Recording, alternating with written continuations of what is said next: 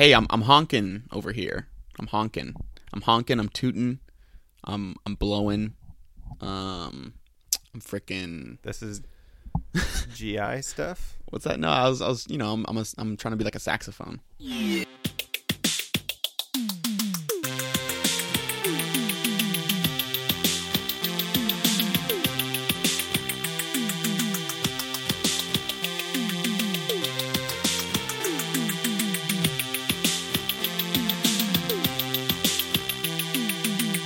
Oh. I'm tooting. I'm honking. I thought it was all gut stuff. Oh no. Oh yeah, right. Well, see, that's the thing is like, the saxophone is basically just a large intestine. Thought of first as Yeah, a diarrhea that's machine. right. It was first conceived as just a toilet, honestly, just a urinal. Hey there, Hey. folks, and welcome to How I I didn't Hear see It. you there. My name is Jordan, It's me. It's Max. I'm back. and we're here to talk at you once again about our understanding of music, of the world of culture, of the nerdy stuff that we like to dive into. And we have a great episode for you. That's right. We're talking And- sex. Saxophones. We're talking That's what I meant. saxophones. The tentative title for this, in my mind, is Moments in the History of the Saxophone on the Planet Earth. That's right. And actually, one of the things that I was thinking about a lot going into this was the famous track by Ernie from Sesame Street. That was, Sure. You got to put down the ducky. You got to put down the ducky if you want to learn to play the saxophone. So that's kind of like a guiding light for me. And of course, it's the owl. I forget his name, but it's the owl who's teaching Ernie to play the saxophone. But he can't play the saxophone without squeaking the rubber ducky, and it's really messing up his sort of like his solo. And so he has to learn how to put down the ducky Sure. if he wants to learn to play the saxophone. So that was Sure. kind of banging around in my head, while I was thinking about this. Well, don't give the episode away Okay, sorry. before we... So that's coming up later, and we just want to thank everybody for listening to our reintroduction into the podcasting scene, for listening to the George Clinton episode, and also if you've checked out our Patreon, which is live now and full of benefits. Yep. At several different tiers. Huge shout out to Jeffrey D. Jeffy don't- D. Have a last name for you, but big shout out, big thank you. Can't say enough. Our top level fan of neither account. That's correct. Our membership level on Patreon. Thank you for checking that out. If you haven't, please go check it out.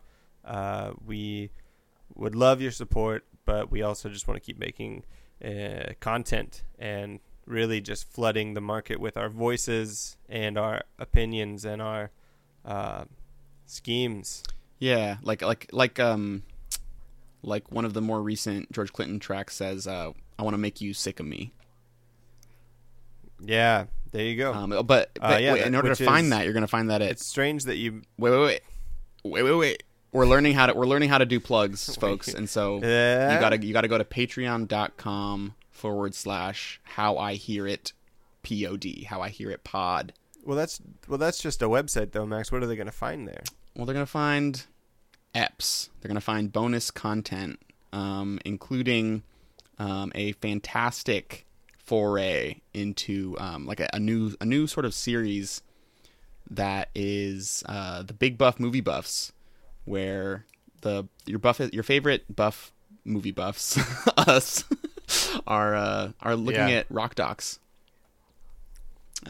Looking at like, I think really it's much broader than that. We're going to look at almost anything that has been made cinematically about music. Yeah, if it's got a song in it, Like mostly rock docs. if it's got music in it and it's a movie, we're there. We talk a lot of shit about Some Kind of Monster, Yeah. which is our first episode, which is only right now available behind the Patreon paywall, which is just what our corporate negotiators, our lawyers have that's what our contracts demand of us at the moment. And but otherwise, you can also find a Spotify playlist that is specific to each episode that we put out. True. We have one for the George Clinton episode out right now. There's also on the top tier bookmarks of Max and I's ugly faces. Yes, indeed. With black metal font. There are stickers. We will send you junk. We don't care who you are or what you want. Or if you want or them. how you will receive mail. Dude, honestly, we will find a way to give you our fucking junk. I don't care if you're green, purple, you could be anybody. Yeah. You're going to wake up one day with a sticker of Max's face on your Subaru Forester. And it's going to be amazing. Say, this isn't my beautiful Forester, but it is. But Unfortunately, yeah. that is your car that we have put stickers of my face all over the windshield, facing in. So thank you for checking that out preemptively and postemptively if you've already done that. And thank you for listening to this episode. We're very excited to get on with it, but beforehand, we do have one of our longest and most demanding and honestly most emotionally cathartic. I would say taxing, but yeah. Yeah, cathartic. Right. Well, catharsis can be taxing. That's true. This is Max's Music Facts, and we'll have the opening music right here. Bow! Ooh, Yeah. and we're back. Here we go. All right. So I want to. Last time we kind of did this without figuring it out beforehand, but I want to set some more rules. Okay. I love rules. Well, and we have to make it more complicated because I'm not losing enough. I only lose every time. Yeah. So you need to blindfold yourself. sorry. I need to do it hanging upside down. Here's what I want to do. I'm literally only going to read off a headline, and it's going to be 3 headlines. Oh, ooh. 2 of which are true. Like this. 1 of which is a total fabrication that I've made up. But I'm just going to read off headlines, and there are no follow-up questions. No discussion. There's nothing else. I do want to discuss after the fact, after you've made your choice, after you've made your guess, because I think doing that last time was very fun. I have a good feeling about this. But I want to just do it just a straightforward, just the headline. Because I think in the past we have kind of talked about it, and I don't know how prying you are, or if you're really trying to get into my psyche or get into my head. I'm always trying to do that. But I want you out of my head. I don't want you in my head anymore. You know what this is? This is Max's Music Facts, just the facts edition. Just the facts, ma'am. And then the music will be right here. Da-da-ba, sa-pa-ta. They were good. They were what? That was it. You've been living in my head rent-free for a while, and I'm just kicking you out, buddy. Yeah, you're a terrible landlord. Are you ready? Yes, let's go. Okay, number 1. Black Sabbath's Geezer Butler calls WAP, W-A-P, by Cardi B disgusting. Number 2. Dolly Parton's COVID research funding is touted by Lindsey Graham as an act of God. Okay. Number 3. John Lydon, also known as Johnny Rotten from the Sex Pistols, suffers a flea bite on his penis after a squirrel rescue. Those are your 3 headlines, Max. I will repeat each headline Okay. if you need it, but I think don't you dare ask me. I remember them anything. all. I'm going to go ahead and say that Lindsey Graham would not have said that anything that Dolly Parton does is an act of God because she is obviously a godless feminist. So that's my answer. Final answer. That's correct. Ding, ding, ding, ding, ding. Ooh, ooh, ooh, ooh. I just made that one up. Hell yes, dude. I thought it sounded okay, but You know, I just like Dolly Parton is just. I was trying to get in right under the radar. But see, I knew enough that she's been claimed Yeah. by the extremely online left. You know. Yeah, no, and she has. That's for sure. But I would like to get into the 2 true ones right here. Yeah. Black Sabbath's Geezer Butler calling... Is it... how do you say the song out WAP. loud? This is, I think it's okay for me to ask. I'm over 30. And I think it's okay for me to ask questions like this respectfully. Yeah. Yeah. Wow. Are we having the talk? Do you want to have the sex talk? Is it not WAP? No, it's WAP. You don't say like just WAP. I mean, It's not an acronym. There's no decimals or periods. no. Well, it is. I mean, it is. It does stand for something. You're aware of that. Yeah, but it isn't. It isn't legally an acronym based on the rules that I learned in college. The patent law. From the AP Press style book. Oh yeah. Style guide. Well, wait. What's your But question? yeah, it's WAP. Yeah, WAP. So Geezer Butler calling WAP disgusting is sort of like, in my mind, who's doing these interviews where you're just trying to call an old asshole who was like a drummer in a rock band from forever ago. Or it was Geezer Butler was the drummer, right? I have no idea. That was... Nah, I might have just ruined it for myself. Either way. Geezer Butler. It's an incredible name. Father of Win Butler from Arcade Fire. Oh. God, how embarrassed he that's must not be. true either. Come on. I know, right? Jeez. But you know what I mean? Like, what? He's the bassist. Of course he's Right. the bassist. I knew that. But you know who's going into these interviews saying like, well, oh yeah, and Geezer, what do you think about this whole Cardi B WAP song? Well, I guess, I mean, You know, who gives a shit? I haven't read the... Even if he loved it, who gives a shit what this guy thinks about it? You know, he was like in a heavy metal band. He was in Black Sabbath decades ago at this point when they were even relevant. Well, I guess what I wonder, I mean, this is the age of gotcha journalism. You know what I mean? And I'm just one, and fake news, but we can set that aside for a second. You think someone gotcha'd him? Well, I think it's clear he got because that's not a popular thing to say these days. But at the same time, we know... Not a good look. I mean, but he's also of the age of like I don't know how to open a PDF.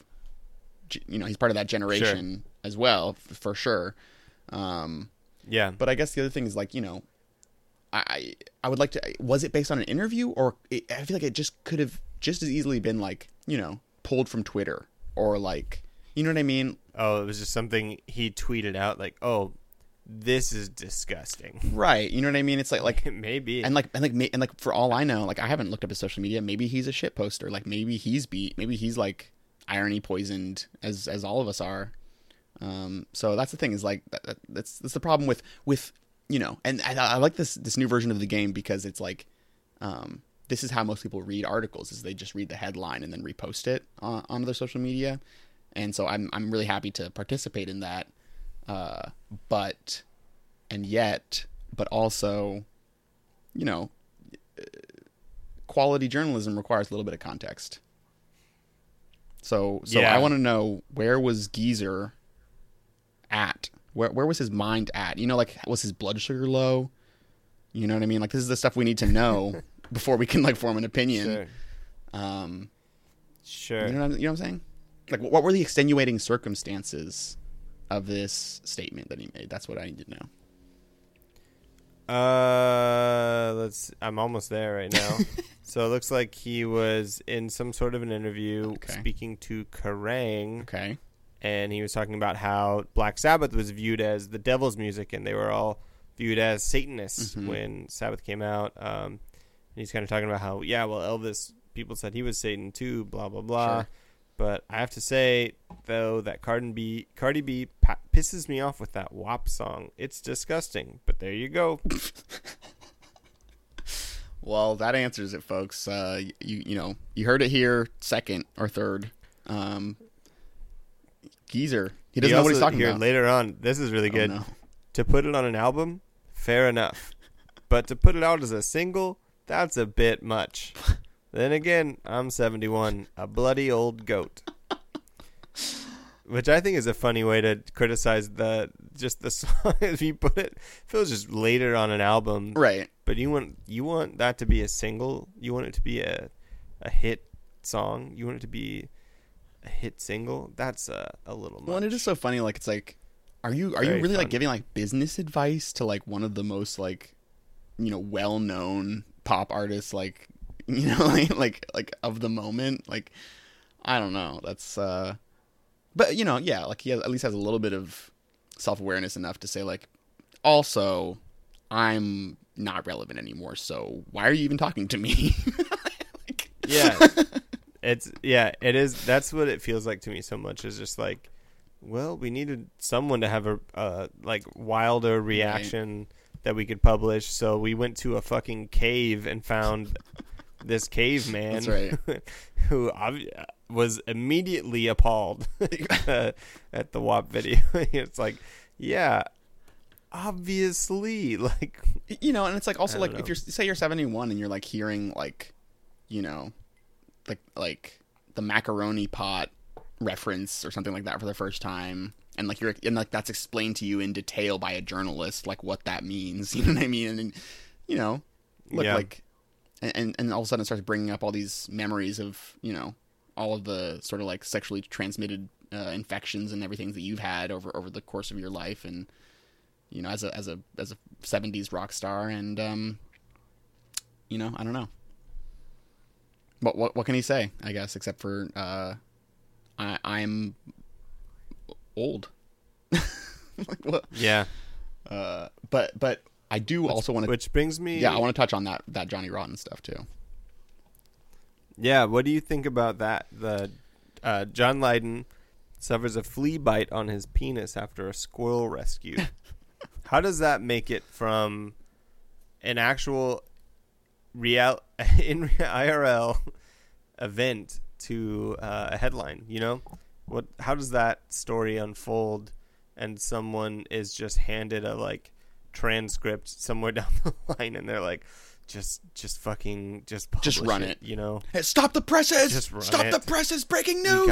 We've got nothing else.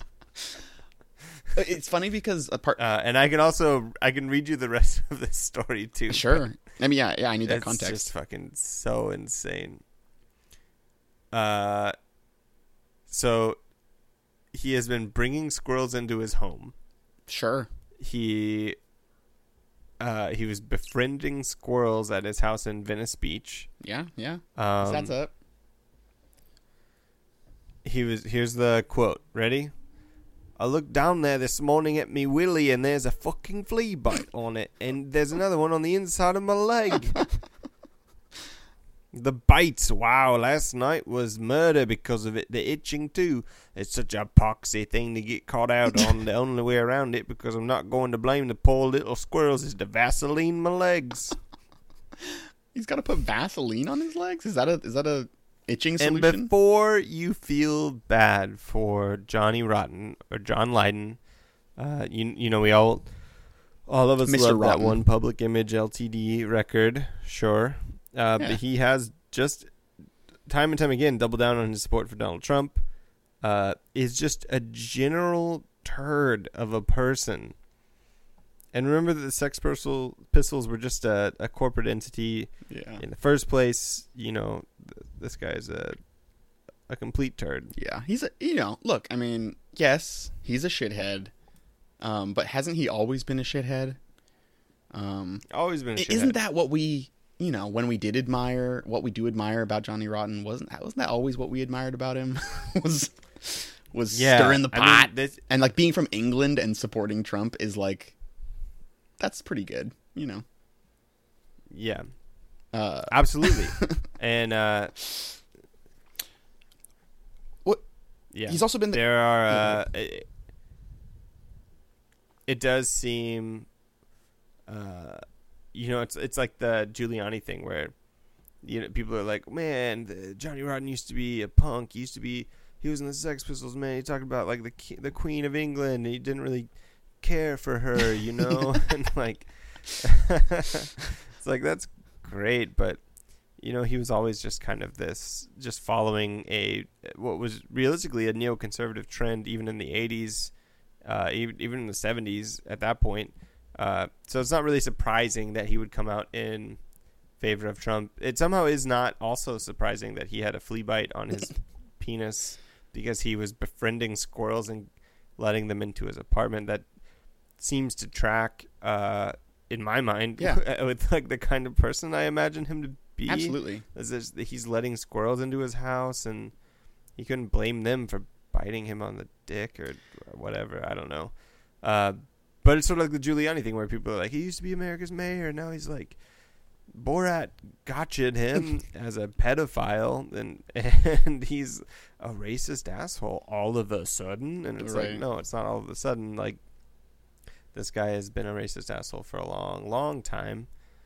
It's just not convenient to, like, write it off anymore or whatever. Yeah, and it just seems to me like thinking about John Lydon, it's like, like, look, if nothing else, he knows how to stay relevant. Do you know what I mean? It's like that's like being shocking. Sure. is what he knows how to do, and he does it, you know what I mean, very well. And to the point where like he like kind of sparked a whole discourse on the interwebs about punk. And like did you see that TikTok that was circulating right after like the kind of like the image of him wearing a MAGA shirt went viral? Right. And there was a TikTok of a girl saying people were very split on what punk meant. Well, yeah, but there's this one particular TikTok video where there's this girl who's, seems very nice, was saying, I've academically studied punk. And that was the phrase that I think really sent everybody on the internet into a tizzy, because everyone was like, here we go. You know what I mean? Like, yeah. We've got an academic punk. We've got, Professor Punk over here. You know what I mean? Like, and of course her finally, and of course her, her thesis was that actually the origins of punk are among the POC, the WOC, queer people.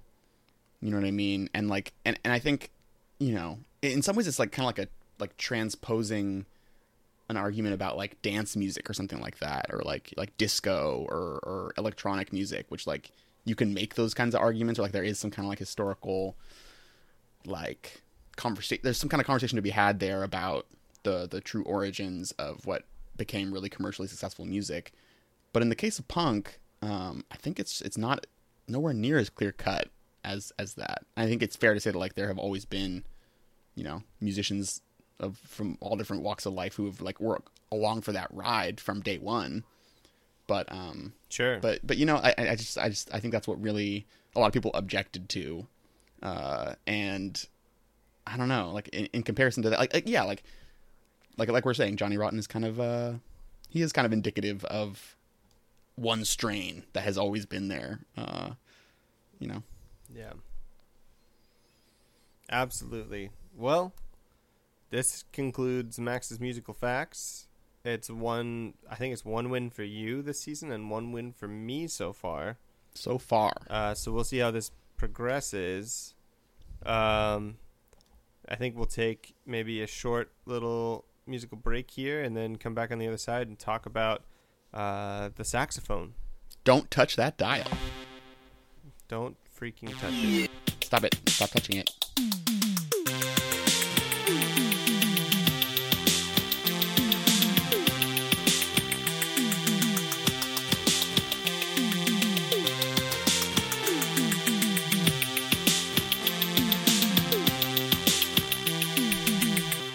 I'm honking, I'm tooting, I'm honking. Honk, honk, honk. Gonna honk, honk, honk around the clonk. I don't know why this is... Nothing about the intonation you have is welcoming. Look, I mean... But it is pretty emblematic of the saxophone. Look, what else does a saxophone do if it doesn't honk? Which brings me to the main point of our episode. Welcome back. Thank you for listening to our podcast. If a saxophone honks and no one's around to hear it, did it even honk? That's the main question. And that's what we'll be exploring for the next 2 hours. Part 1. This is part 1 of an exploration. Thank you for joining us. Yeah. But yeah, we wanted to talk about our favorite instrument. One musical instrument. Yeah. We wanted to pick an item and sort of have this lens focused in on it as we move through history as we move through on that same timeline, the different shifting cultural perspectives, the different ways that it was utilized by people in power, people not in power, just to give us this framework and kind of bring us to where we're at today with how that particular instrument is used. And that particular instrument is the saxophone, which was invented by Adolf Sax in the 1840s. Whoa. Pretty Pause. sus name, if you ask me. Pause. Yeah, pause. What was his name again? Paused. Adolf Whoa. Sax. Pause. No, okay, I got it. I got it. That guy's not making it onto onto that United Airlines flight. I am not getting that name tattooed on my body anytime soon. In the mid 19th century. Yeah. It's invented by this guy Adolf, whose father was a pioneer of sorts, was known for making remarkably quality instruments in Belgium. Respect. And so a lot of that training goes on to Sax, who then takes his experiments in trying to create a new kind of oboe. That's what's he was trying to make when he initially stumbled onto the saxophone. He's trying to make a deeper, bassier type of oboe, Right. Well, to join the woodwind section. Right. So yeah, that's what I was going to say. Is like, to be clear, we're talking about woodwinds, folks. We're talking about reed instruments, just in case, just so there's no confusion at all. We're talking reeds, exactly. folks. The woodwinds. And I think there's interesting stuff to know about this guy's life, is that he had a childhood that was known for its accidents, its trauma. He had falling construction hit his head. He almost drowned. He was ill and sick multiple times as a child. His mother, there's only one known quote that she has said, and she bore 11 children. Okay. Very few of whom survived into adulthood. The only quote that she is known to have said is, "The child is doomed to suffer. He won't live." Wow. Who recorded? Who keep track of that? I have no idea. Okay. Yeah. Okay. But yeah, Adolf, he was burned in a gunfire explosion. He was, all of these different things happened to him as a child, and it, especially back then, it wouldn't have seemed like this is a kid who's going to do much. Right. But in hindsight, you can right? hear all that trauma every time you hear the saxophone. It's Yeah. sort of like, and then this is the part. Yeah. Yeah, this is the part of the movie where where there's this golden saxophone off in the distance. But yeah, there was a call for support. So eventually Sax takes over his father's work. Right. And the King of Belgium wants to sponsor Sax's work.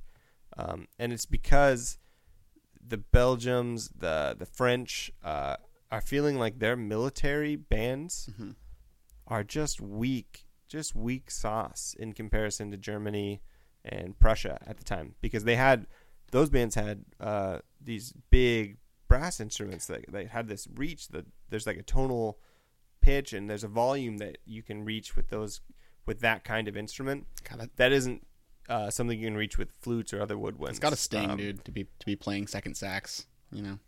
Exactly. And so it's just this big machismo contest in the middle of the 1800s, where these different kings and other governments were just trying to say well, our band is going to be louder than yours. Right.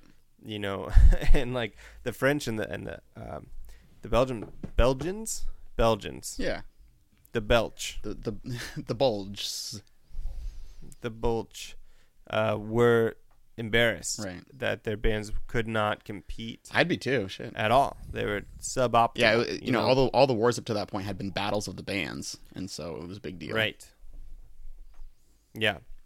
And so he gets a sponsor, and he starts making these connections with people who are much higher up. And then at the same time, he moves to France, which he finds little success because the French government is in upheaval because of the revolution, which leads to also his competitors stealing his design, setting fire to his factory, even trying to kill him, have him killed. Yeah, I was looking at this, the fact that like there was an assassination attempt. Right, on the guy that invented the saxophone. That's incredible. It's pretty crazy. But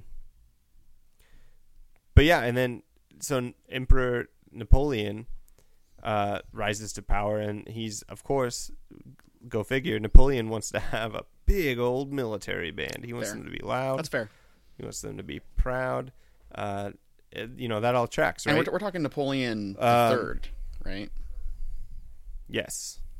Okay. Right. He was the failure. He was not his uncle or whoever, like the Chad right. Napoleon. Sorry, yeah. To be clear. I should have said that. It was Louis Napoleon. Yeah.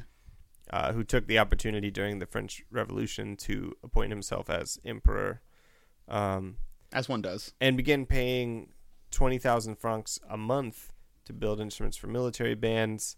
And this is where we start to see how the sax branches out, because at the time, Adolf Sax is not able to find any sort of a foothold in the conservatories or the traditional Parisian orchestras. They don't want anything to do with him. They don't want to compose new scores for their musicians. They don't want to compose anything new for this new instrument, because why? What would the point be? They saw it as absurd. They saw it as like apart from culture or art, right, to have these like what were called sax horns then involved in what was the height of, the end of European Renaissance culture. Is happening sort of right here. Right. It's been on a decline for quite some time, but these revolutions are happening, and the last thing that these people can do in their conservative musical circles is to just deny the saxophone its entry into their band. Sure. And so we start to see across the water, across the pond, as they say, in the United States, as they say, in the United States, they see in the Civil War that sax horns begin to be purchased because they are loud, and they are, like, at this point being built with a design that really seems to be a little bit more amenable to like military travel. Because the horn, it used to be that the horns would just go straight up or straight out, right? And now they're designing them so that they have a more of a curve. Like there's a conical structure to the tone that's being developed, and it is a little more appealing because you can walk with it and play at the same time. Yeah, it's appealing. It's appealing, all right. It's appealing. All right. Yeah, we don't even have to show you a picture, okay? Because real horns have curves. Yeah, exactly. And that's when we start to see the first uses of the sax horn in the United States is in the Civil War. And that's why the North won. And that's exactly why the North won. Wait, but I have a question here because yeah. So I was looking at an interview with the author of a book called The Devil's Horn, which is all about the saxophone, and he was saying, sure. So like I guess my question would be like, why would people have been trying to assassinate him if he wasn't having any luck like getting people to use the saxophone to begin with? Because what I'm looking at here is they're saying like, because the saxophone was so flexible that it could sound like an oboe, it could sound like a bassoon, it could sound like a French horn, and so that was it was a threat to other instrument makers, and that's why they were in it. I think that's what they felt. They formed an organization called the Association of United Instrument Makers to kill him. Yeah, right. That's crazy. Yeah. That other people who made instruments just thought, this guy's going to run us out of business, like, immediately. It is fun to just... And he was really... He came from almost nothing. Right. He like, he didn't really have much, and really just had survived on a whim at that point. He was thrown into debtor's prison after Napoleon III... after the French Revolution. Sorry. Okay. His military contract was let up. Right. He was thrown into prison. Right. At least he didn't get his head cut off, am I right? Damn. Yeah, somehow escaped from that. Shit. But yeah, it's crazy that this is the story of an instrument that we understand so differently today, right? Right. And we're going to get to that later stuff, but I just, looking back at all of these stories of like one assassination attempt could have gone better, and we wouldn't have that instrument Right. at all. We wouldn't have most of what we consider like contemporary American music. And I just love imagining It's crazy. like the music maker mafia. Like that's just such a fun thing to me. Is like a bunch of like yeah, nerdy guys who are just like trying to invent a new flute or something, and they get together and like, all right, we got to make him an offer he can't refuse, or like just like getting together in smoky rooms and doing double dealings. Yeah. Well, and it's crazy that there are these other, like, maybe not double dealings, but it's like he's selling two militaries Right. of the world. Right. He's trying to convince these different militaries, and these like this is the beginning of the surge of nationalism that starts to happen at the turn of the century, Right. Where we see World War I start to take place, is where these people are like, no, but we're fucking louder and strong. Our military bands are way better than yours. Well, yeah, I mean, okay. and that just highlights like how important music was in nation building and like creating cultural identity.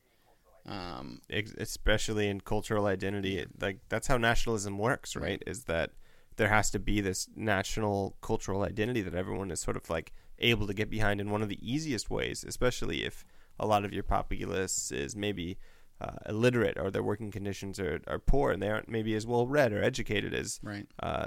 Other parts of your populace who are in academia, involved in like the upper dealings of the government, which is already corrupt as fuck. The lower classes are able to listen to music and find some sort of connection through national identity to that. This is the way that like music works politically on this like macro level. Right. Yeah, and like, as long as we've like have like recorded accounts of Western thinkers and everything, people have been kind of concerned and worried about various instruments and how powerful they may or may not be. And even though like maybe Plato was like a little bit too worried about the lute, we could say in hindsight or something like that, I think we would agree that music is really powerful. And like part of that is like you're saying, like, like in a place like Italy or whatever, like they weren't considering themselves a country that way or unified in that way until like the 20th century, and certainly didn't have like a unified national language up until that point. Yeah. And that's music, especially like instrumental music, is like it bypasses that kind of like rationalization that kicks in as soon as you start hearing words. So there's in some ways it has like a direct like neurological path like to your emotions, right? Which is like that's where you want people when you're trying to convince them that people who you don't even know, who like just are geographically in a similar region to you, are more like you than the people on the other side of that imaginary line, who now you have to go and kill. So you know what I mean? Yeah. Well, and so this part of our story ends with Adolf Sachs dying almost penniless, and he was bankrupted twice after this. Damn. Even though he made some of the highest quality instruments and literally invented a whole new class of instruments that are used to this day. Man.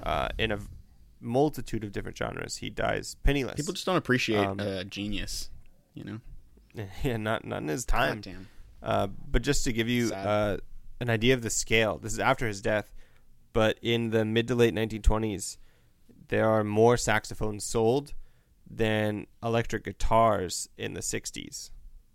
Well, okay, wait. In what year was it or like what era was it that all those saxophones were being sold? So in the mid to late 1920s, I see, is when the people are buying more saxophones than people were buying electric guitars in the 1960s. Wow.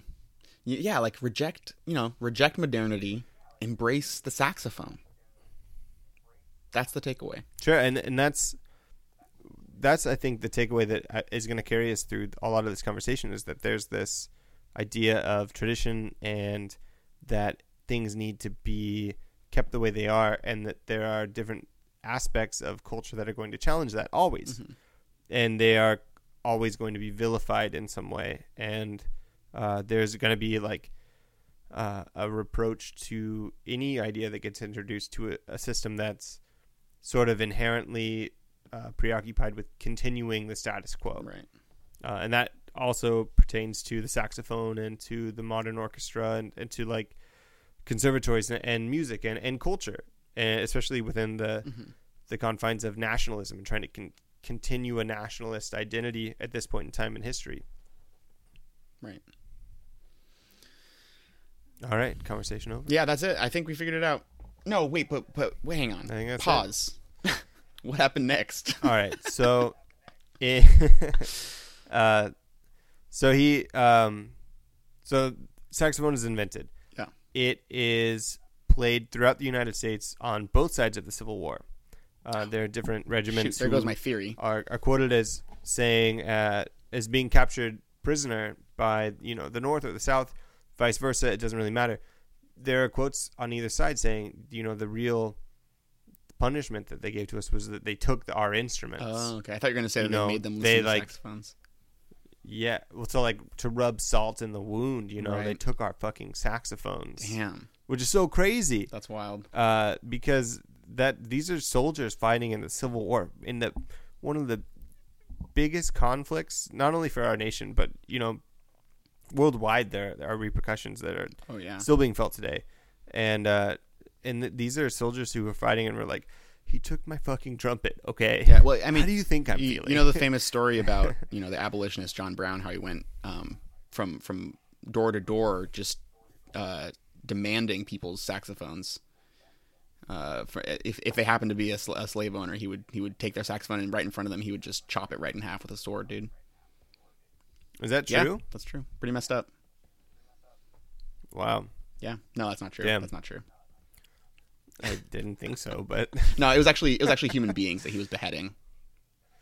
Yeah, that sounds more like John Brown. That crazy guy. We love him though. Still pretty we love cool. him. Yeah, we love him. Love to see it. But we see, so in the early 1900s, we do see jazz begin to be played. Right. And this is seen as like, especially in America, it's both regarded now, like in hindsight, there's this sort of retrospective lens that we can look through that's very contradictory. It's tough to parse things out if you're just a journalist for like Pitchfork, it's hard. Wait, a lot of things are hard for Pitchfork journalists. Am I right? Am Am I right, folks? hard. Woo! Zing! Got him. Sorry. Okay, go ahead. Took him down. Ladies and gentlemen, don't even try going to pitchfork.com because we just took it down. That's correct. Canceled. But you know what I mean? Like, there's people who would say jazz is a uniquely American music. Yeah. It is the American music. There's not much that we've invented, We are still, to this day, a relatively new nation, especially for our immersive and, obfuscatory. That was bad. I shouldn't have tried to use that that word. Damn, I liked it. That was bad. I liked it. Anyway, for what we do these days, there's not that much that we've really brought to the table culturally, right? But we can say jazz is quintessentially American. Okay, It was invented in New Orleans, Right, but but oh yeah, go ahead. it is one of the only genres of music that is viewed as incredibly academic and intelligence focused, Right. and at the same time is viewed as lower class and collectivist. That there's like this pull and attraction that you can have to jazz music, which features the saxophone, by the way. Right. Sorry, didn't want to spoil it. It's sax But, heavy, you could say. It was both culturally criticized in such a way that it was, it became a euphemism for jazz was the saxophone, Right. Right. and it was almost ubiquitous to see these academic critics talking about jazz in its heyday and to this day, but at the same time it was seen as like this workers' music around the world, and there are different shades of that we see as we shift around. But in America, it is seen mostly as the like African American experience. as the Black experience, as this Black cultural identity. There are quotes from Kamasi Washington, who I will talk about later, who will say, like, Black people in America weren't allowed to read or to write, but they were allowed to make music. And so there is this cultural expressionism that is going on that has been studied by that specific culture that is very specifically American, for a long time. Yeah, I mean, I think that's and perfect. I think that's arguable, though.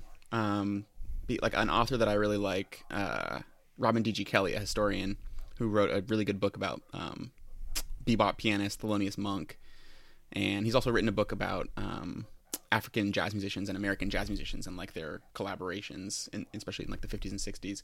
But I think he makes the argument that jazz is actually, its origin is like in like New Orleans, but also like innovated along the coasts in places that are cosmopolitan and like places that are world ports, global ports. So sure. It is disputable, I think, the degree to which it is quintessentially American, except for the fact that like, there's something quintessentially American about like, about having a heterogeneous culture, just having a lot of different people coming together, living alongside each other.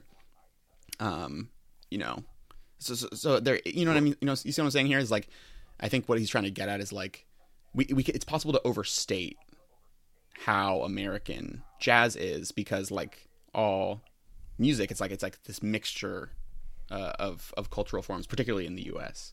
But sure. And I also wanted to clarify another thing, which is that it wasn't was it seen as like academic and high-minded and work like kind of like low class and like club music at the same time, or were those like kind of different periods and different waves of thought about I guess that's more of what I was trying to say about like trying to talk about jazz now is difficult, right? Because you have to fit within this mindset that it was two things at the same time, But at the same time, and I don't think that's totally true, right? And that's what I was going to try to dissect later on, is that it obviously wasn't. Right. It was two different experiences of the same thing.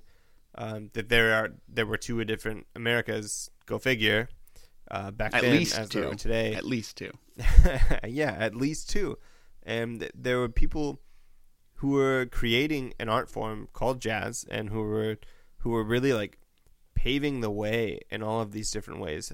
Who were like multi-instrumentalists, virtuosos, who were regarded fondly in their time, and who were not really given their credit in due time, or even afterwards. Mm-hmm. Who are sort of forgotten to this day because of the inherent imperialism of like the music industry at the time, because white people were in charge of putting out those records, and for like hundreds of years white people were in charge of writing about those records. And it's not really like it's not even like a fair and balanced appreciation for the music. It was everybody. Where was Fox enjoying News? Jazz, Yeah. Where was that fair and balanced coverage? The white working class was also enjoying jazz at the same time in America, but it wasn't really viewed in the same light. It was known as like a very low class, degenerate music. Right.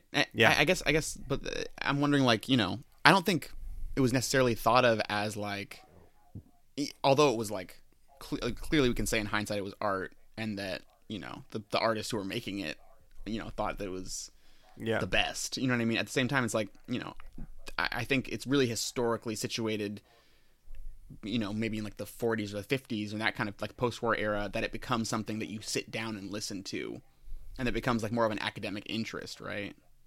Like right before, it was like, that's dance music, like that's club music. But yeah, I think that's true. But I do think that there is this, like, especially with jazz, as opposed to other genres, there is this like predilection to completely intellectualizing the subject matter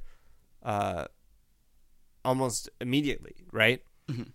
You're almost immediately, you need to like very academically approach the subject matter, whereas with like a rock record, or right. even at the same time, like a swing record, or like right. You're saying from our music might be. From our standpoint. Yeah, but I think even back then, I don't know think about there are that. people who were like immediately trying to intellectualize jazz because it was approached by both artists and critics before it was really approached by the people in the upper classes who would have tried to shut it down and who did inevitably try to shut it down in different ways across the world. Right. I guess I don't mean to say that it's like widespread the intellectualizing. I just think that even back then it was inherently with the idea of jazz came this like intellectualization of like what we were doing with culture. You know, there was this sudden self-awareness that came along with a cultural movement. And I think when I say like jazz was invented in New Orleans in America, I don't think that's, you know, that's can't be absolutely true. I wasn't there. I don't know. I don't trust anybody. But who does? Sorry, that has nothing to do with the podcast. The cultural movement that is jazz, that exists completely outside of music itself. You know, the free form expression that is like Jack Kerouac and exists in literature and art and music and The Harlem Renaissance, poetry, sure. and so many different things. That jazz isn't necessarily just the music, and it was a global cultural phenomenon that was rebellious in its time. Yeah. And because of that, it was also academically scrutinized to a T in its time, even if it wasn't immediately, you know. Right. I see what you're saying. That like Does that make sense? Like looking back to like the Harlem Renaissance, for example, it's like, and this is one of the interesting things about like the history about American history is like the Harlem Renaissance was this explosion of, you know, art and intellectual thought and everything that was coming from African American people who were creating their own publications, who owned their own newspapers, who were running their own businesses, and, you know, publishing poetry and like Langston Hughes and that kind of stuff that was like taking the form of jazz and but it was elevating it because at least in the sense of like, you know, like in the way that white critics and white authors who were like hip and in the know, not stodgy at the time, like they were paying attention to what was going on with that. So like there was a way that it was still at the margins. And it was still, you know what I mean? Yeah. But it's interesting, you know, the fact that like there were cultural institutions that were African American, that were black, that were being built at that time. And it's in that process that it was,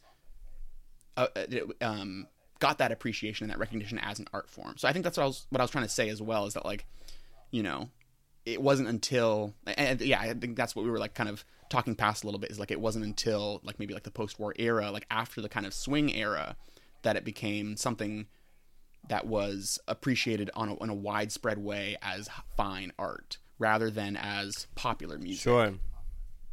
And there obviously today are a lot of different avenues for you to talk about rock music or hip hop or everything as like high art, and as there should be, that it should be like full on conversation and discussion and analytical dispositions about everything.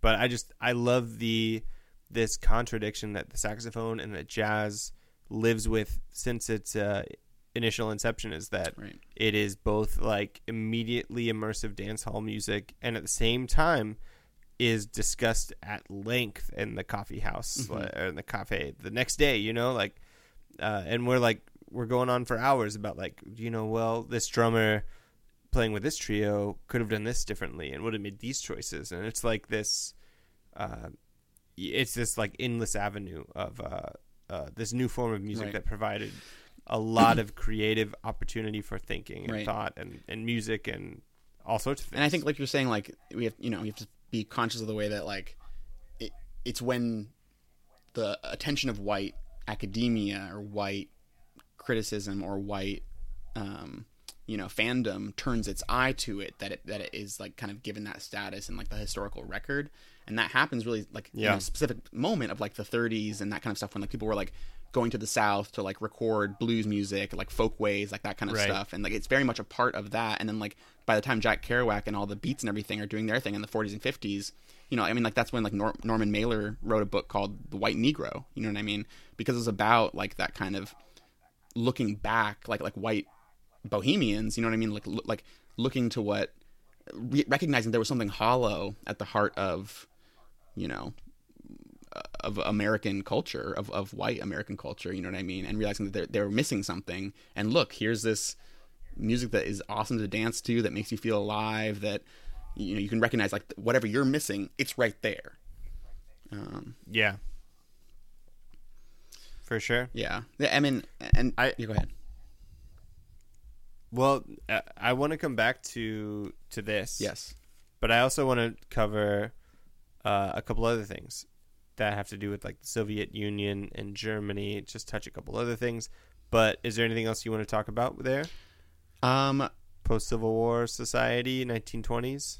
I think yeah, that's the milieu, right? Like we're doing it up. We're doing capitalism. We're doing a capitalism in the U.S. We're doing a Gilded Age. We're trying it. We're gonna try it. Hey, look, we're doing the shit out of it, and people are loving it. See how long it lasts. Yeah. And then, like, meanwhile, in Russia, what's going on over there? We'll put Russian music. Yeah. Yeah. Hey. Is that what it sounds like? Yeah. Well, I was, you know, if you could see me. Hey. Yeah. That's the famous sounds song by Russians. That's the famous I'm song. sorry. I'm sorry, everyone. I'm sorry. I apologize.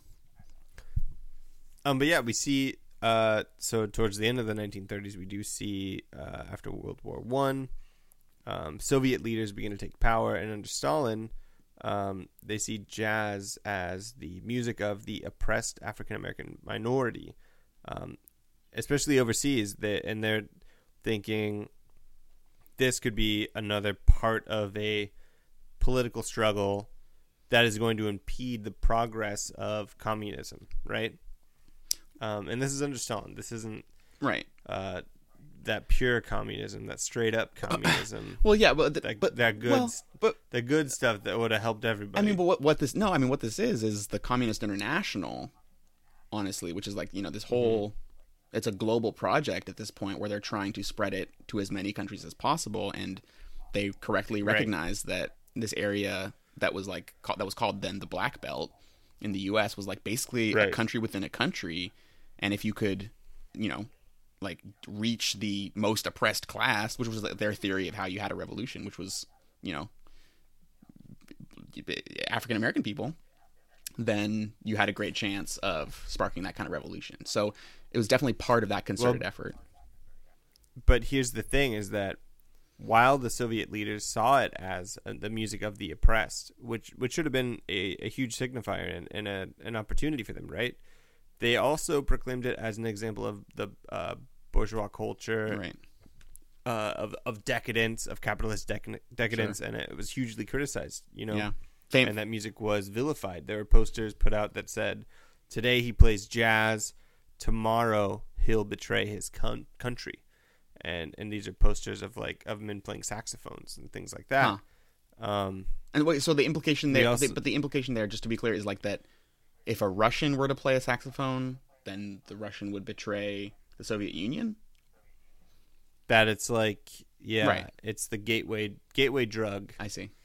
To betrayal of the country. And it is interesting. Well, it is interesting because it's like, you know, yeah, as soon as, like, the Revolutionary Party has had their revolution, they're like, okay, well, enough of that, you know, like, just, we're in power now, chill out. Yeah.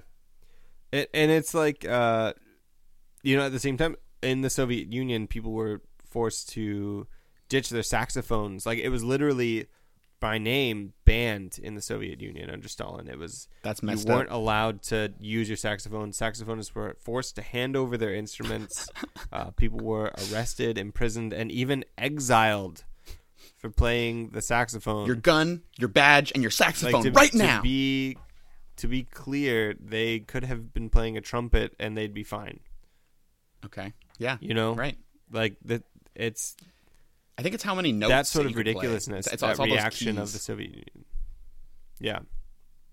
And it's really just they're scared that young people are going to take over and start dancing. And, you know, once they start dancing, there's no stopping them. If you've seen any movie in the last 30 years. You know what I'm talking about. Yeah, we're talking about Footloose. That's right, folks.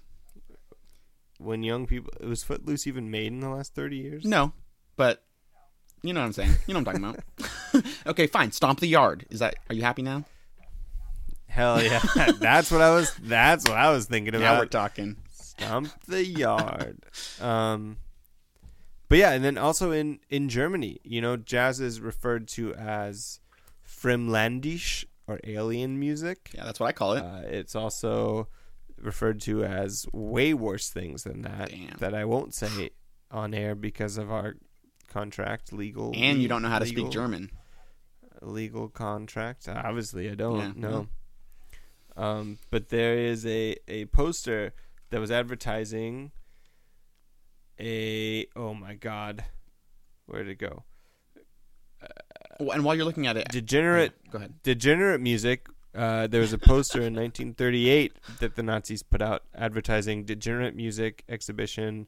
It featured a black monkey-like caricature wearing a Star of David badge Oh my God. and playing the saxophone. Okay, so we've skipped a little bit. That's a lot of things wrapped into one, right? Yeah. But just to be clear, we just jumped ahead a little bit in time. So we got like Russia's doing their thing. Well, this is 1938. Right. Okay. Yeah. So I mean, we did jump ahead, and that's what I wanted to do is jump through Russia and Germany, and talk about how in Germany, public and private dancing becomes prohibited. People are also arrested. There's, as soon as Hitler takes power, there's a lot of repression and prohibition. Strictly Wagner. Jazz itself. Only Wagner. The music is deemed to be racially impure. Yep. Not surprising from Nazi Germany, sure. Yeah. But yeah, I wanted to talk about that and then go backwards a little bit and go back to America and see what's happening there. Like turn of the century, 1930s jazz is enormous. Oh, it's yeah. huge. Swing, they call it. Swing music. Big band. And all of us have seen F. Scott Fitzgerald. Yeah. We've all seen, the Leonardo DiCaprio remake of The Great Gatsby. Exactly. You know what I'm saying? Yeah. That's exactly what it was like. That's what it was like, folks. No, I mean, telling you as someone who was there. But that's what it was like. But yeah, so this is an era of big band jazz where like there were band leaders around the time like Duke Ellington who were innovating the form. There can be no doubt. Like creating standards still to this day that are still played all the time. But very quickly, that was the kind of jazz that I think was accessible enough, that was open enough, that was clearly popular music that very, very quickly became dominated by white bands and by white band leaders. We're talking Benny Goodman. You know what I mean? We're talking, who are we talking? We're talking Gene Krupa, the famous drummer. People like this. So I think pretty quickly, that started to happen. Well, and like icons from that time who were playing the saxophone, right? Like Charlie Parker, John Coltrane, Sonny Rollins, Pharoah Sanders. Not in the 30s, though. No, not in the 30s. I guess after the Great Depression. Right. After, the World Peace Jubilee that took place in Baltimore in the United States, I believe. I could be wrong about that. Right. I don't know. Yeah, I mean, this is the thing. My notes are all over the place. Part of the jump there was that as a response to the popularity of big band and swing, and how accessible it was, and how it was basically being stolen out from under the feet of the innovators of the form, that led to the development of a new, more avant-garde kind of jazz that was pioneered by those musicians, by Charlie Parker, by John Coltrane, by other musicians who played instruments other than the saxophone, but those saxophonists and others who were playing music that was purposefully obtuse, that was like so purposefully difficult and complex that it couldn't be imitated. Right, and I think that's like a big part of the Sonny Rollins story, is where he talks about playing the music that he's playing because white people had started to already co-opt jazz Right. in this way, and especially with swing. And so people like the black people especially needed to start making bebop, and jazz started to get more deep and more intricate and more it started to become a little bit harder for white people to copy and to pull off. And because it was this learned cultural experience, and because it was this like sort of because it was a very original type of American music that was taught through these different generations who had grown up in the South and on the East Coast, and in these like different like metropolitan hubs in America, which is where Sonny Rollins grew up. It was in the South, and he saw with his grandmother, who was an activist, he saw these like different marches against the lynchings of young black men, and that's where he was sort of radicalized in this way as a young man. I guess radicalized is a tough term to use in that scenario, actually, because he literally just observed a thing that was terribly wrong, right? and just it's where he maybe saw the he was injustice in the world, right? with he was politicized in a way, but was also like took to heart what W.E.B. Du Bois said to him, which was that anyone who is able to attain some sort of status or celebrity in America, it is his duty to then talk about the plight of the black person in America. Mm-hmm. And so when Sonny Rollins, who becomes a popular saxophone player and a very popular jazz composer and musician, he releases Freedom Suite, which is his first album where he becomes a little more politically charged, and that's like, I don't want to say a turning point, but it is a beginning to where there's this position that jazz begins to take within American cultural society, right? Yeah. I mean, and it's like, importantly, it stopped being popular music. It stopped being dance music, and it started being something that you sat down in a club and you just dug from your chair. You know what I mean? It was in that point that it was understood it had to become like an art. It had to become like a high art at that point. But yeah, and like another example, I think, like maybe coming a little bit later would be like, by the time we get to the 60s, we get like John Coltrane doing a song like Alabama that kind of mimics, it mimics the tone and inflection and the rhythm of Martin Luther King's speech after the bombing of a church in Alabama.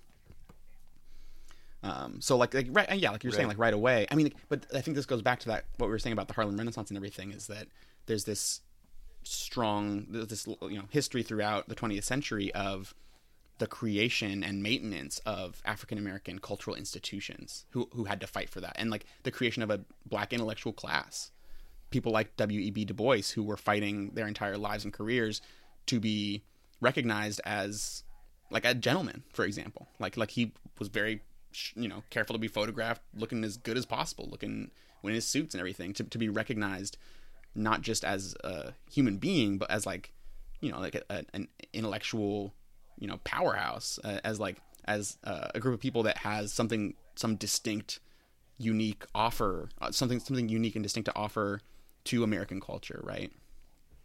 Sure. Yeah. I mean, so I like we're seeing that the jump from swing and out of popular music into bebop is also like a political move in a lot of ways, or like results in that music taking on a harder edge. Right. Yeah. And so we've come from a musician, a musical instrument maker, Adolphe Sax, who grew up in Belgium, to this point in time in America, right, where the instrument is at the forefront of what is about to become the civil rights movement in the United States, right? Right. And not just that, actually, before we move on, because also something I picked up from this interview with this dude who wrote The Devil's Horn was that it ended up empowering, he says, 3 disenfranchised groups in America. So African Americans, like we were just talking about, but also women and children. Because women in the 1920s or 10s and 20s, women formed an all female, all saxophone band. That was kind of parallel to the suffrage movement, for example, and also like similar with children. That like a lot of those saxophones that were being sold in the like 20s and 30s were it was like the subsidization, like the beginning of public education and the subsidization of music education. Right. So saxophones have this unique position of like kind of being like this like, you know, entry point for these 3 different marginalized groups of people. I think that's just really, I had never heard about the women and children thing.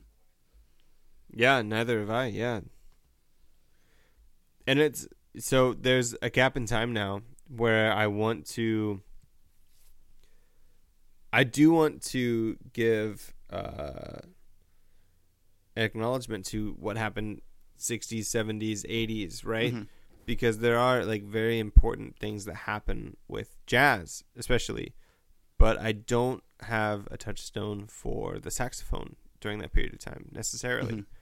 Mm-hmm. You know, there are obviously Sun Ra is a great example of like, you know, an artist who's talking about nuclear war and who's employing the saxophone. But I don't know that I necessarily have the touchstone that fits in with what we're trying to do in this episode. Yeah. Well, I mean, per se, John Coltrane is one of those figures who was like always right on the, and actually something that I liked also from the same interview, I should figure out I should say the name of the author. His name is Michael. We'll bleep this out. Michael Siegel. And he was pointing out that, like, you know, like a lot of musicians, a lot of bebop musicians, but just musicians in general, you know, like a lot of bebop, guys were drug addicts, you know, so like that, like Charlie Parker famously, you know, struggled with heroin addiction, and John Coltrane was no exception. But it was when he got sober, and then like for the last like 15 or 20 years of his life, he became really deeply spiritual. And he points out that like the more spiritual he became, the higher and higher register he started playing. Like he started playing smaller and smaller saxophones, and like getting like you know, like it's a little bit like that meme, like the higher your saxophone notes, like the closer to God, you know what I mean? But which I think is just really funny. But he was always right on the cutting edge of, you know, like he would take like a popular song like My Favorite Things and turn it like inflect it with this like Eastern, you know what I mean, like quality, because he's playing on such a it's a really high reedy way. And so he was like a mystical figure that kind of blended that bebop era with the 60s and with like psychedelia, and for that reason he became like super duper popular at both at that time and since. Another figure that I think of when I think of saxophones in that era was Rashawn Roland Kirk, who famously would play multiple saxophones at once, like 3 saxophones at once. And I mean, come on, legendary. Yeah. So that's the thing, is like, I mean, they're innovating. So we saw jazz get pushed to some very real creative extremes, mm-hmm. right? In this period of time. And like most genres of music, it sort of like, there was a peak and then there was a valley. Is that fair to say? I think that's fair to say. And I think in between that, what we saw was the rise of, the new, like when bebop comes and jazz ceases to be the popular dance form, we see the rise of rock and roll and of rhythm and blues, which were both genres that really prominently featured the saxophone as a soloing instrument.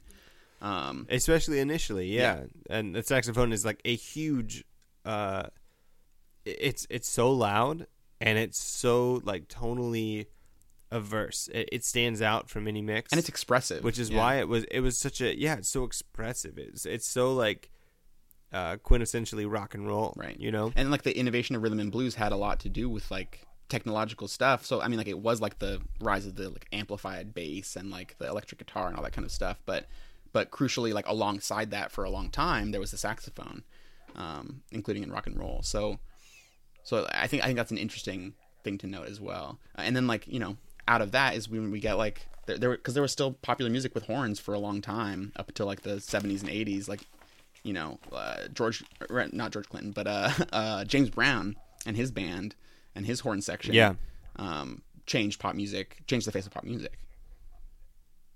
Absolutely, yeah.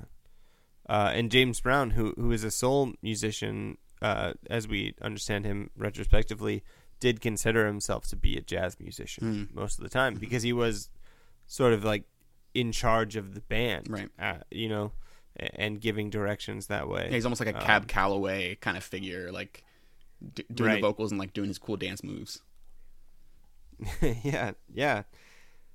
And so I don't want to skip over anything, and there's obviously so much that you and I are leaving out of this conversation that is more than worth talking about, and so, there's so many. That's sort of just the nature of our podcast and what we're gonna do here anyway, is that we're gonna like leave out a lot of stuff that we can absolutely talk about and go back to. So let us know if there's something that you are just absolutely furious about. But I want to skip to my favorite saxophone player. Hell yeah, Bill Clinton. That's what I was gonna say. Is that what you were going to say? That's what I was going to say. Nice. It's because we talked about the episode. Yeah, but, so we get to this point. Like, we've just seen the history of the saxophone has, it's ebbed and flowed a little bit. But we took it right to the edge of the most avant-garde, a figure like, Ornette Coleman and free jazz in the 60s. You know what I mean? Like, taking it as far as you can possibly take the damn thing. And then, what? Bill Clinton in the 90s? Yeah. Yeah, so we come to this moment that is politically enormous, right? In June of 1992, after he has won the primary and received the Democratic nomination for president, Bill Clinton goes on to the Arsenio Hall show, where in the opening segment, he plays Elvis Presley's Heartbreak Hotel on saxophone.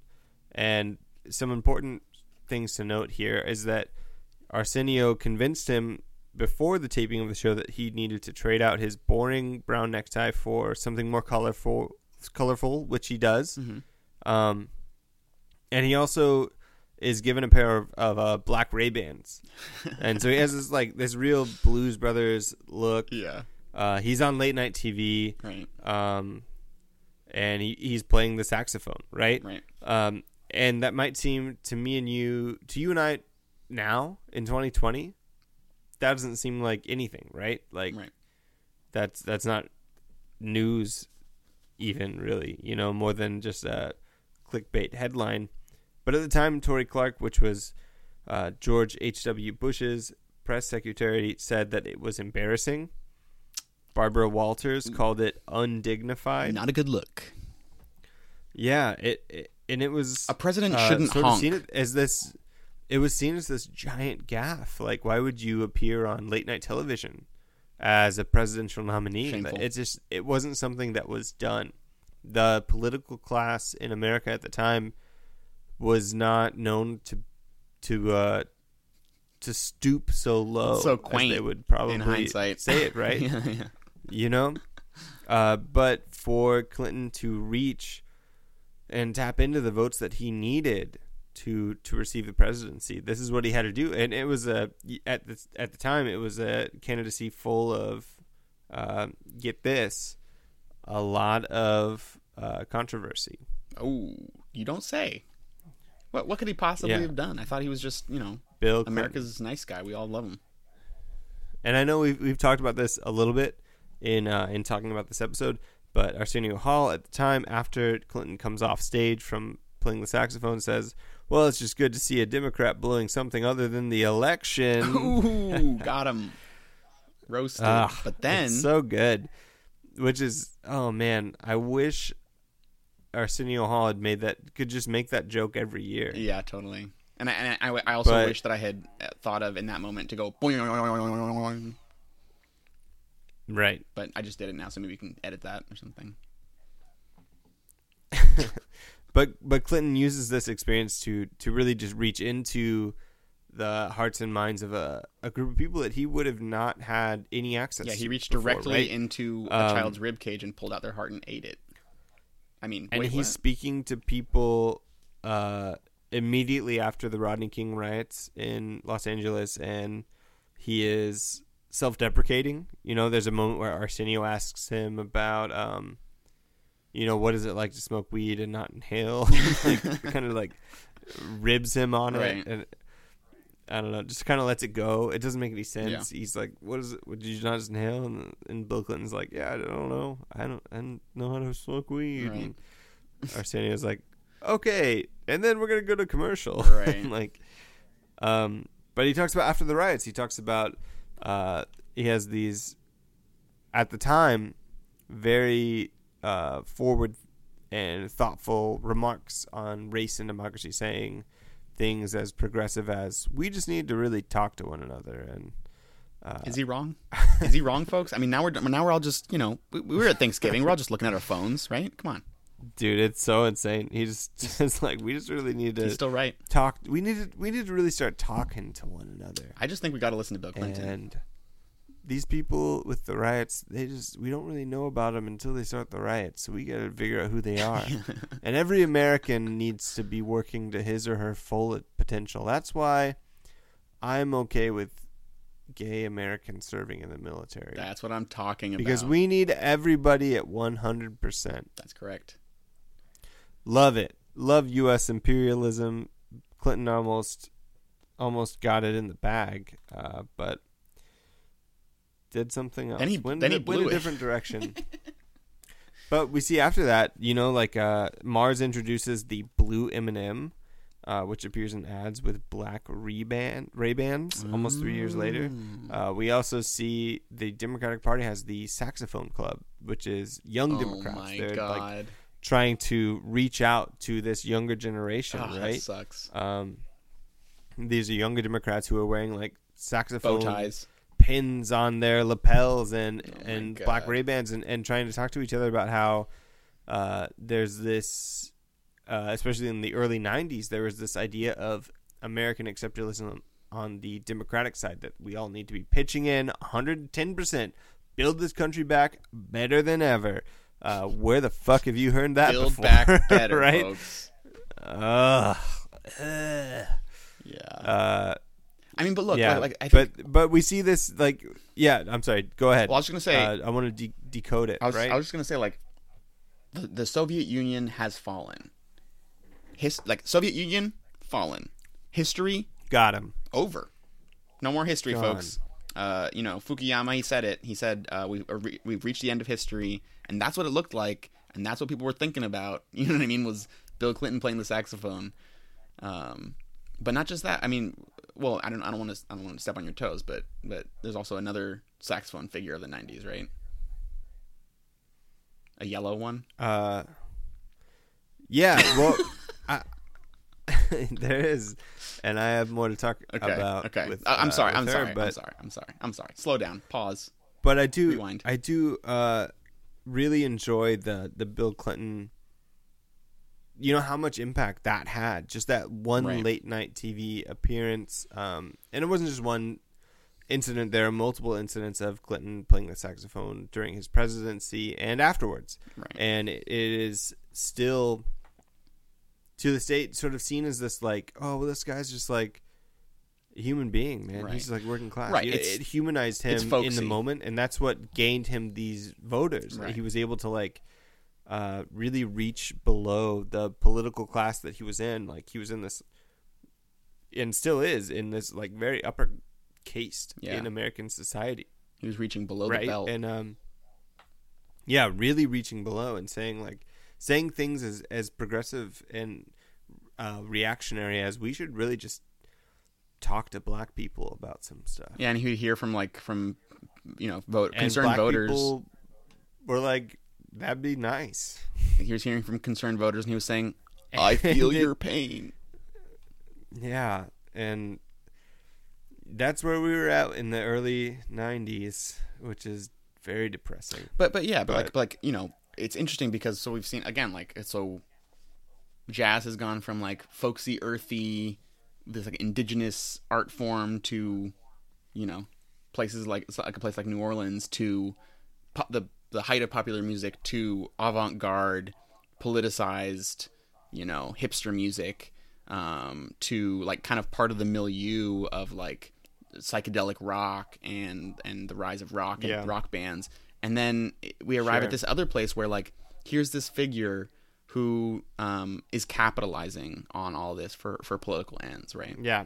Really literally using it as a political prop. Right. Like the saxophone is in a very real sense just a prop for a TV spot for Bill Clinton in this example. But there are echoes of this, you know, today where we saw like Joe Biden use the Despacito, you know, like or his and I don't even know if that's really universally recognized as a gaffe or anything. It's hard because I feel like I saw people posting about it unironically, just saying like, yeah, this guy, and other people saying like, can you fucking believe this? Yeah. Either way, I want to just say I couldn't fucking believe it. It was pretty amazing. I mean, I could believe it, but it's just, you know, and if you're not familiar with this, it's Joe Biden queuing up in the middle of, I guess towards the end of a speech, right? Where was he giving this speech though? It's important. It was it was at like a Latino event. It was like at a turn out the Latino vote for the Democrats. Anywhere Latino America. That's right. Yeah, welcome to Latino America. Towards the end of the event, he says, I've got something for you here, and just goes and looks on his phone. And this is what I do at my house, right. At parties. And Biden said, does anybody have the aux cord? My friends hate me for it. Yeah. I'm not well liked. I mean, and it's because I insist on playing things like, let me go to youtube.com and search for Metallica funnies. Right. And all your friends say, hey, could you at least like, you know, connect to like a Bluetooth speaker or something and like not just play it out of your crappy little speaker there on your phone? You say, no. And I say, impossible. And I say, no, just listen. And this is Joe Biden playing Despacito out of his phone into the microphone. That's right. While he's, yeah. Right. It's just so. And then what is it that he says it's such at the an end? Afterthought or like. What is it that he says after he like stops playing the song? He's like, can you believe these guys? They're so talented. If I had half their talent, you know, like I'd be president already, or like some shit like that. Like, can you believe? It's so patronizing. It's unbelievable. It's extremely patronizing, but it's that same idea of Bill Clinton appearing on Arsenio Hall's show and just touting this like, yeah, man, I just love playing the saxophone. Yeah, hey, we got rid of those Ray-Bans and we swapped them out for some weed, but I never inhaled, and like we swapped out those. It's fine, you know. We swapped out those Ray-Bans for a pair of aviator shades. Am I right? Yeah. Hell yeah. Exactly. Yeah. Up top. Which brings us to our next figure, close to the last figure, Lisa Simpson. Who in the aftermath of this becomes probably one of the biggest proponents for the saxophone. Yeah, she plays the bari sax. There's this Lisa Simpson effect that gets referenced a lot of the time when you start talking about this stuff and start researching it, and it's that she influenced a lot of young women after her appearance in the TV show The Simpsons. To buy saxophones and to start playing in school bands, to start taking more leadership roles in like in science classes, and feminism, and environmentalism, and in so many different things. And it's not that I'm trying to say that The Simpsons is like the greatest TV show of all time. There are a million reasons that The Simpsons is a terrible TV show. I mean, the seasons just kept getting better, and I know what you're talking about. It is politically applicable because there's a quote from Senator Ted Cruz, everyone's favorite senator. Ted Cruz. who said that Democrats are the party of Lisa Simpson. And he was correct, folks. And he also said that Republicans are happily the party of Homer, Bart, Maggie, and Marge.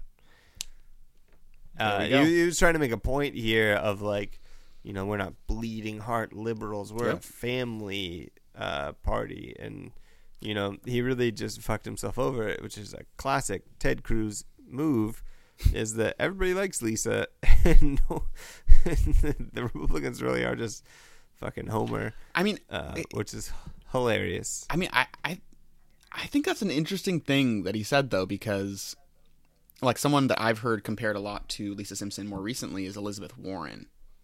And I think that's a really really apt comparison, because there's you know, as much as I love Lisa Simpson, as much as I always identified with her because she's, you know, the thinker, she's the nerdy one, she's the one who it like takes the, like, you know, liberal position in the family.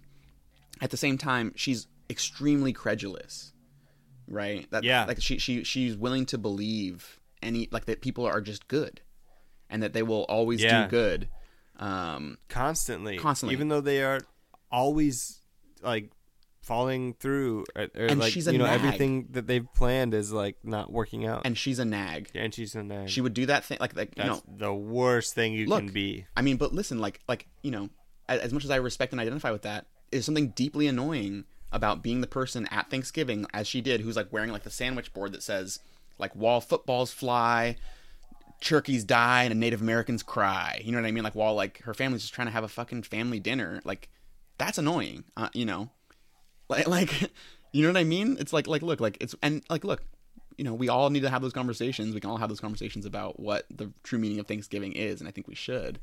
But at the same time, you know, Lisa Simpson is representative of the kind of person who just can't let something go. Yeah, no, for sure. So I think it's important to point out that, like, as much as I love Lisa Simpson, like, there is something deeply insufferable about her character, and that's how she was written to be. Sure, and it was, so the impetus for Lisa becoming a saxophone player was a visual gag that Matt Groening he was just really taken with the sight of a young girl holding a saxophone, because it's such a weirdly shaped instrument, and it's like kind of bulky, and it's also like sorrowful, right? And so like as soon as you see her playing it, you assume that she has this like wisdom beyond her years type aesthetic, right? And that was like, that's part of the gag of the cartoon. It's a fucking cartoon. Like, it's all gags. It's not supposed to be this like meaningful cultural criticism or political statement in any way, right? Sure. But that was a big part of it. And I think what is important here is that there was a craze that followed it, right? Mm-hmm. Yeah. Because young girls did buy saxophones, and Lisa did appear in many magazines as a face of feminism, totally, in and of the time. Sure. And the show is still going on today. Unfortunately, and you see Lisa trying to do such things as read Walt Whitman's Leaves of Grass to soothe the beached whale, right?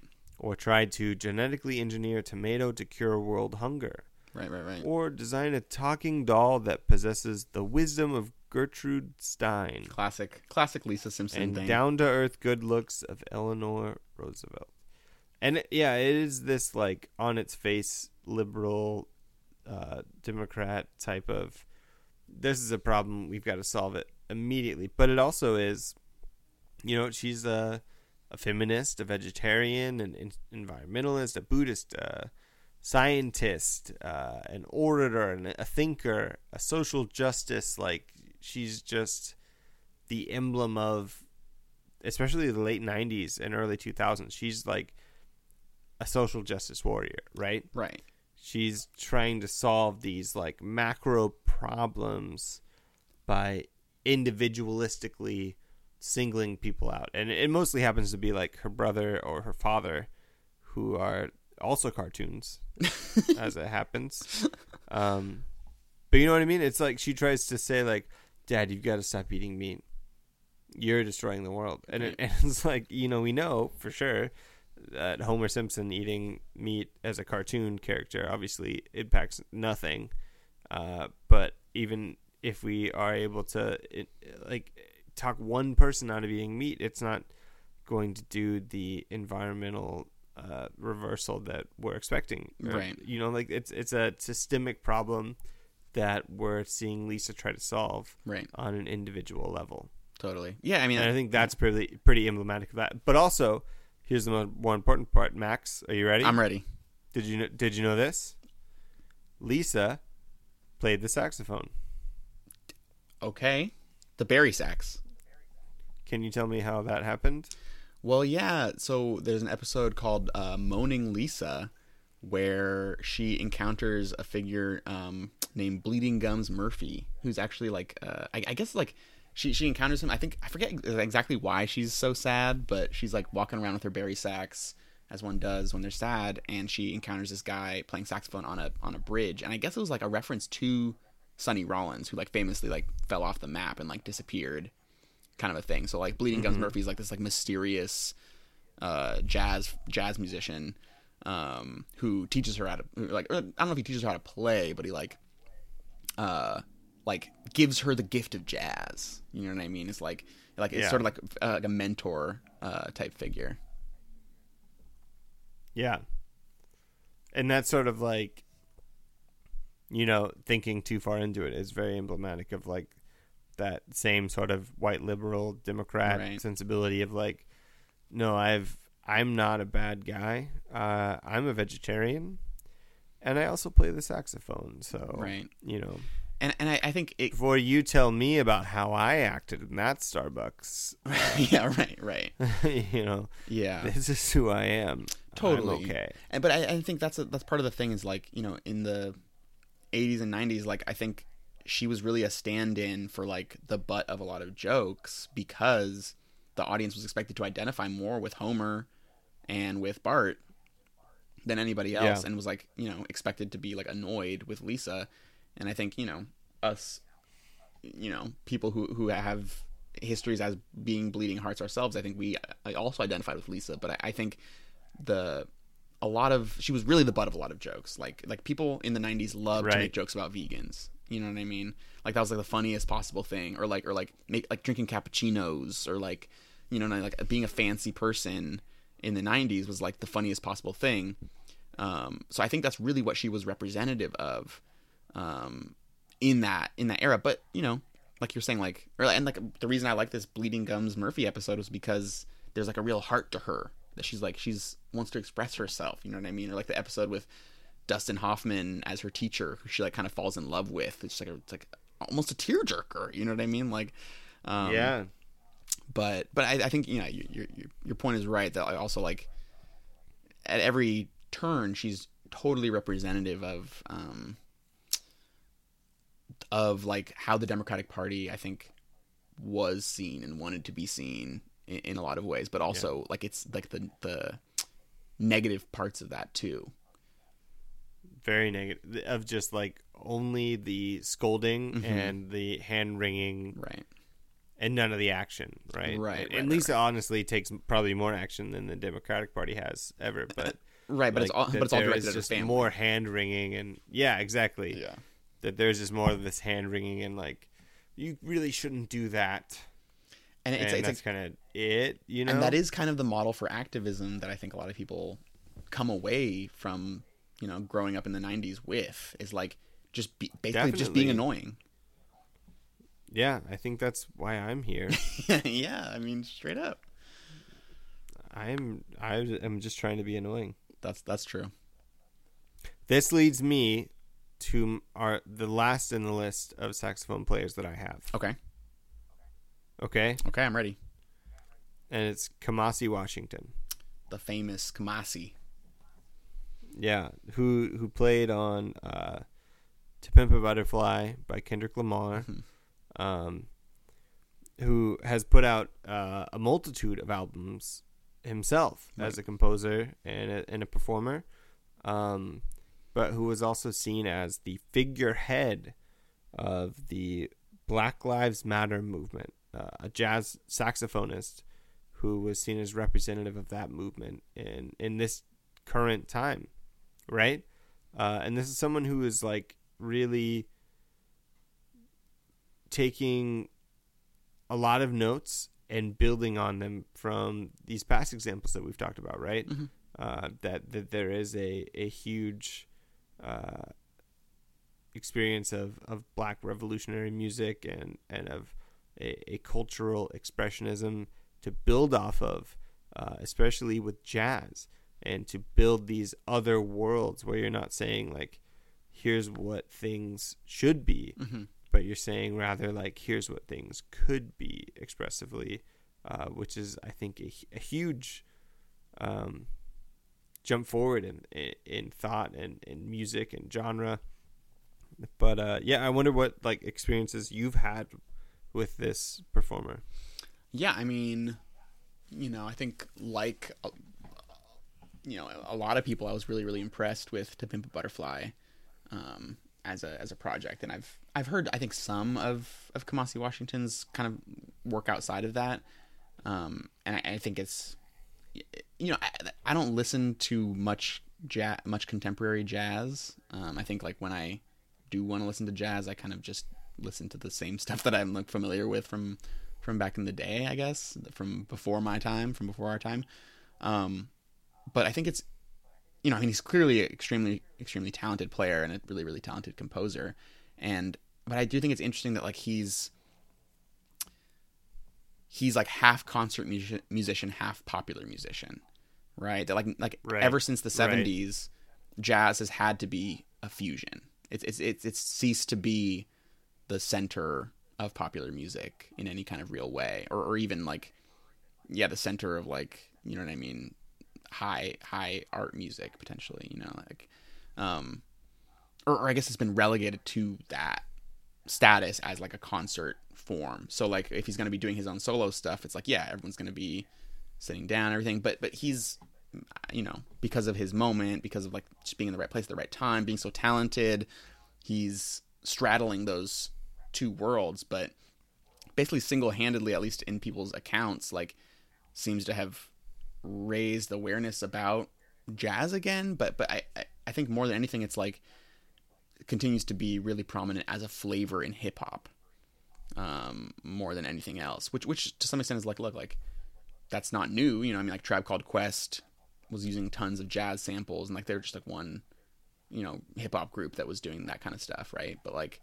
I think going all the way back to the beginning of our conversation about like the Harlem Renaissance is like the history of jazz music and of African American popular music and American popular music in a larger sense has been like constantly kind of looking back over the course of the 20th century and like reclaiming, reconfiguring, reframing, and like in the process, like this tradition of music, and then in the process, kind of like writing a history into existence and like creating the meaning out of that process. So like Kendrick Lamar was in that album was, I think, really consciously drawing on jazz and soul and funk, including musicians like George Clinton and these kinds of folks, in order to draw that historical trajectory explicitly.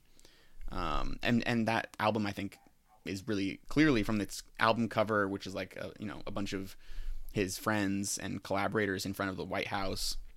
It's supposed to be a political statement. But it's also, I think, significant that it's one that he didn't return to in his next album. Right. That it was kind of like a moment, and it was like kind of the Obama moment, for lack of a better way of saying it. You know what I mean? That I think we're looking back on now, and it's not as rosy, and it never was as rosy as we might have imagined. But it did, create this like window, this opening, of like political reaction against like the fact that things haven't really improved in a significant way for for most Americans, but certainly for African Americans since the 70s in terms of like their income or anything like that. And I think it's really significant that it was under Obama, under our first black president, that the movement for Black Lives had to emerge. You know what I mean? So it's interesting because like it's kind of two-sided in that way, that it was like, but it's both this opening up, but it seems like just as quickly it was kind of closed back down. It's this constant contradictory sort of life that the saxophone and that jazz has always had. Right. Is this like constant opening up and closing down, I think. But I think like, and that's what we've seen through the timeline. Yeah. And to kind of put a finer point on it, it's like we're kind of at a moment where like now, yeah, like jazz and saxophones and that kind of stuff is, I think, again, esoteric, avant-garde, you know what I mean? Like maybe a flavor to be included, to be sampled. But, you know, it's not the 90s. It's not third wave ska. It's not, you know what I mean? All those weird acts who were just like honking and hooting and banging on trash cans. You know what I mean? Like the moment of like all that money in the music industry just like getting just thrown at any band that seemed like promising at all, like after Nirvana or whatever, just has evaporated. That's not what the market's like anymore, you know? So like now it's like it's all Drake. It's all like stripped down, the most basic possible thing, the cheapest kind of possible music that people can make. For sure. So in some ways, I think like To Pimp a Butterfly was kind of like a, you know, is sort of like what's the word I'm looking for here? Kind of like an exception, you know. Well, I think it was, and also I think Kendrick very intentionally tried to create mainstream music that incorporated jazz. For sure, you know, no doubt. Was trying to say something that like this is possible, you know, like this is something I can do. Right. And then on his next beforehand, album, there was this idea that it was like, that's not how you can't get a hit. You can't have music on the radio that has like jazz music. Right. It can't happen. Right. And I think, look, I mean, you know, historically, artists from marginalized, you know, from who are from marginalized groups have historically been put in that hot seat of having to be like a political leader and an artist and all this kind of stuff in one.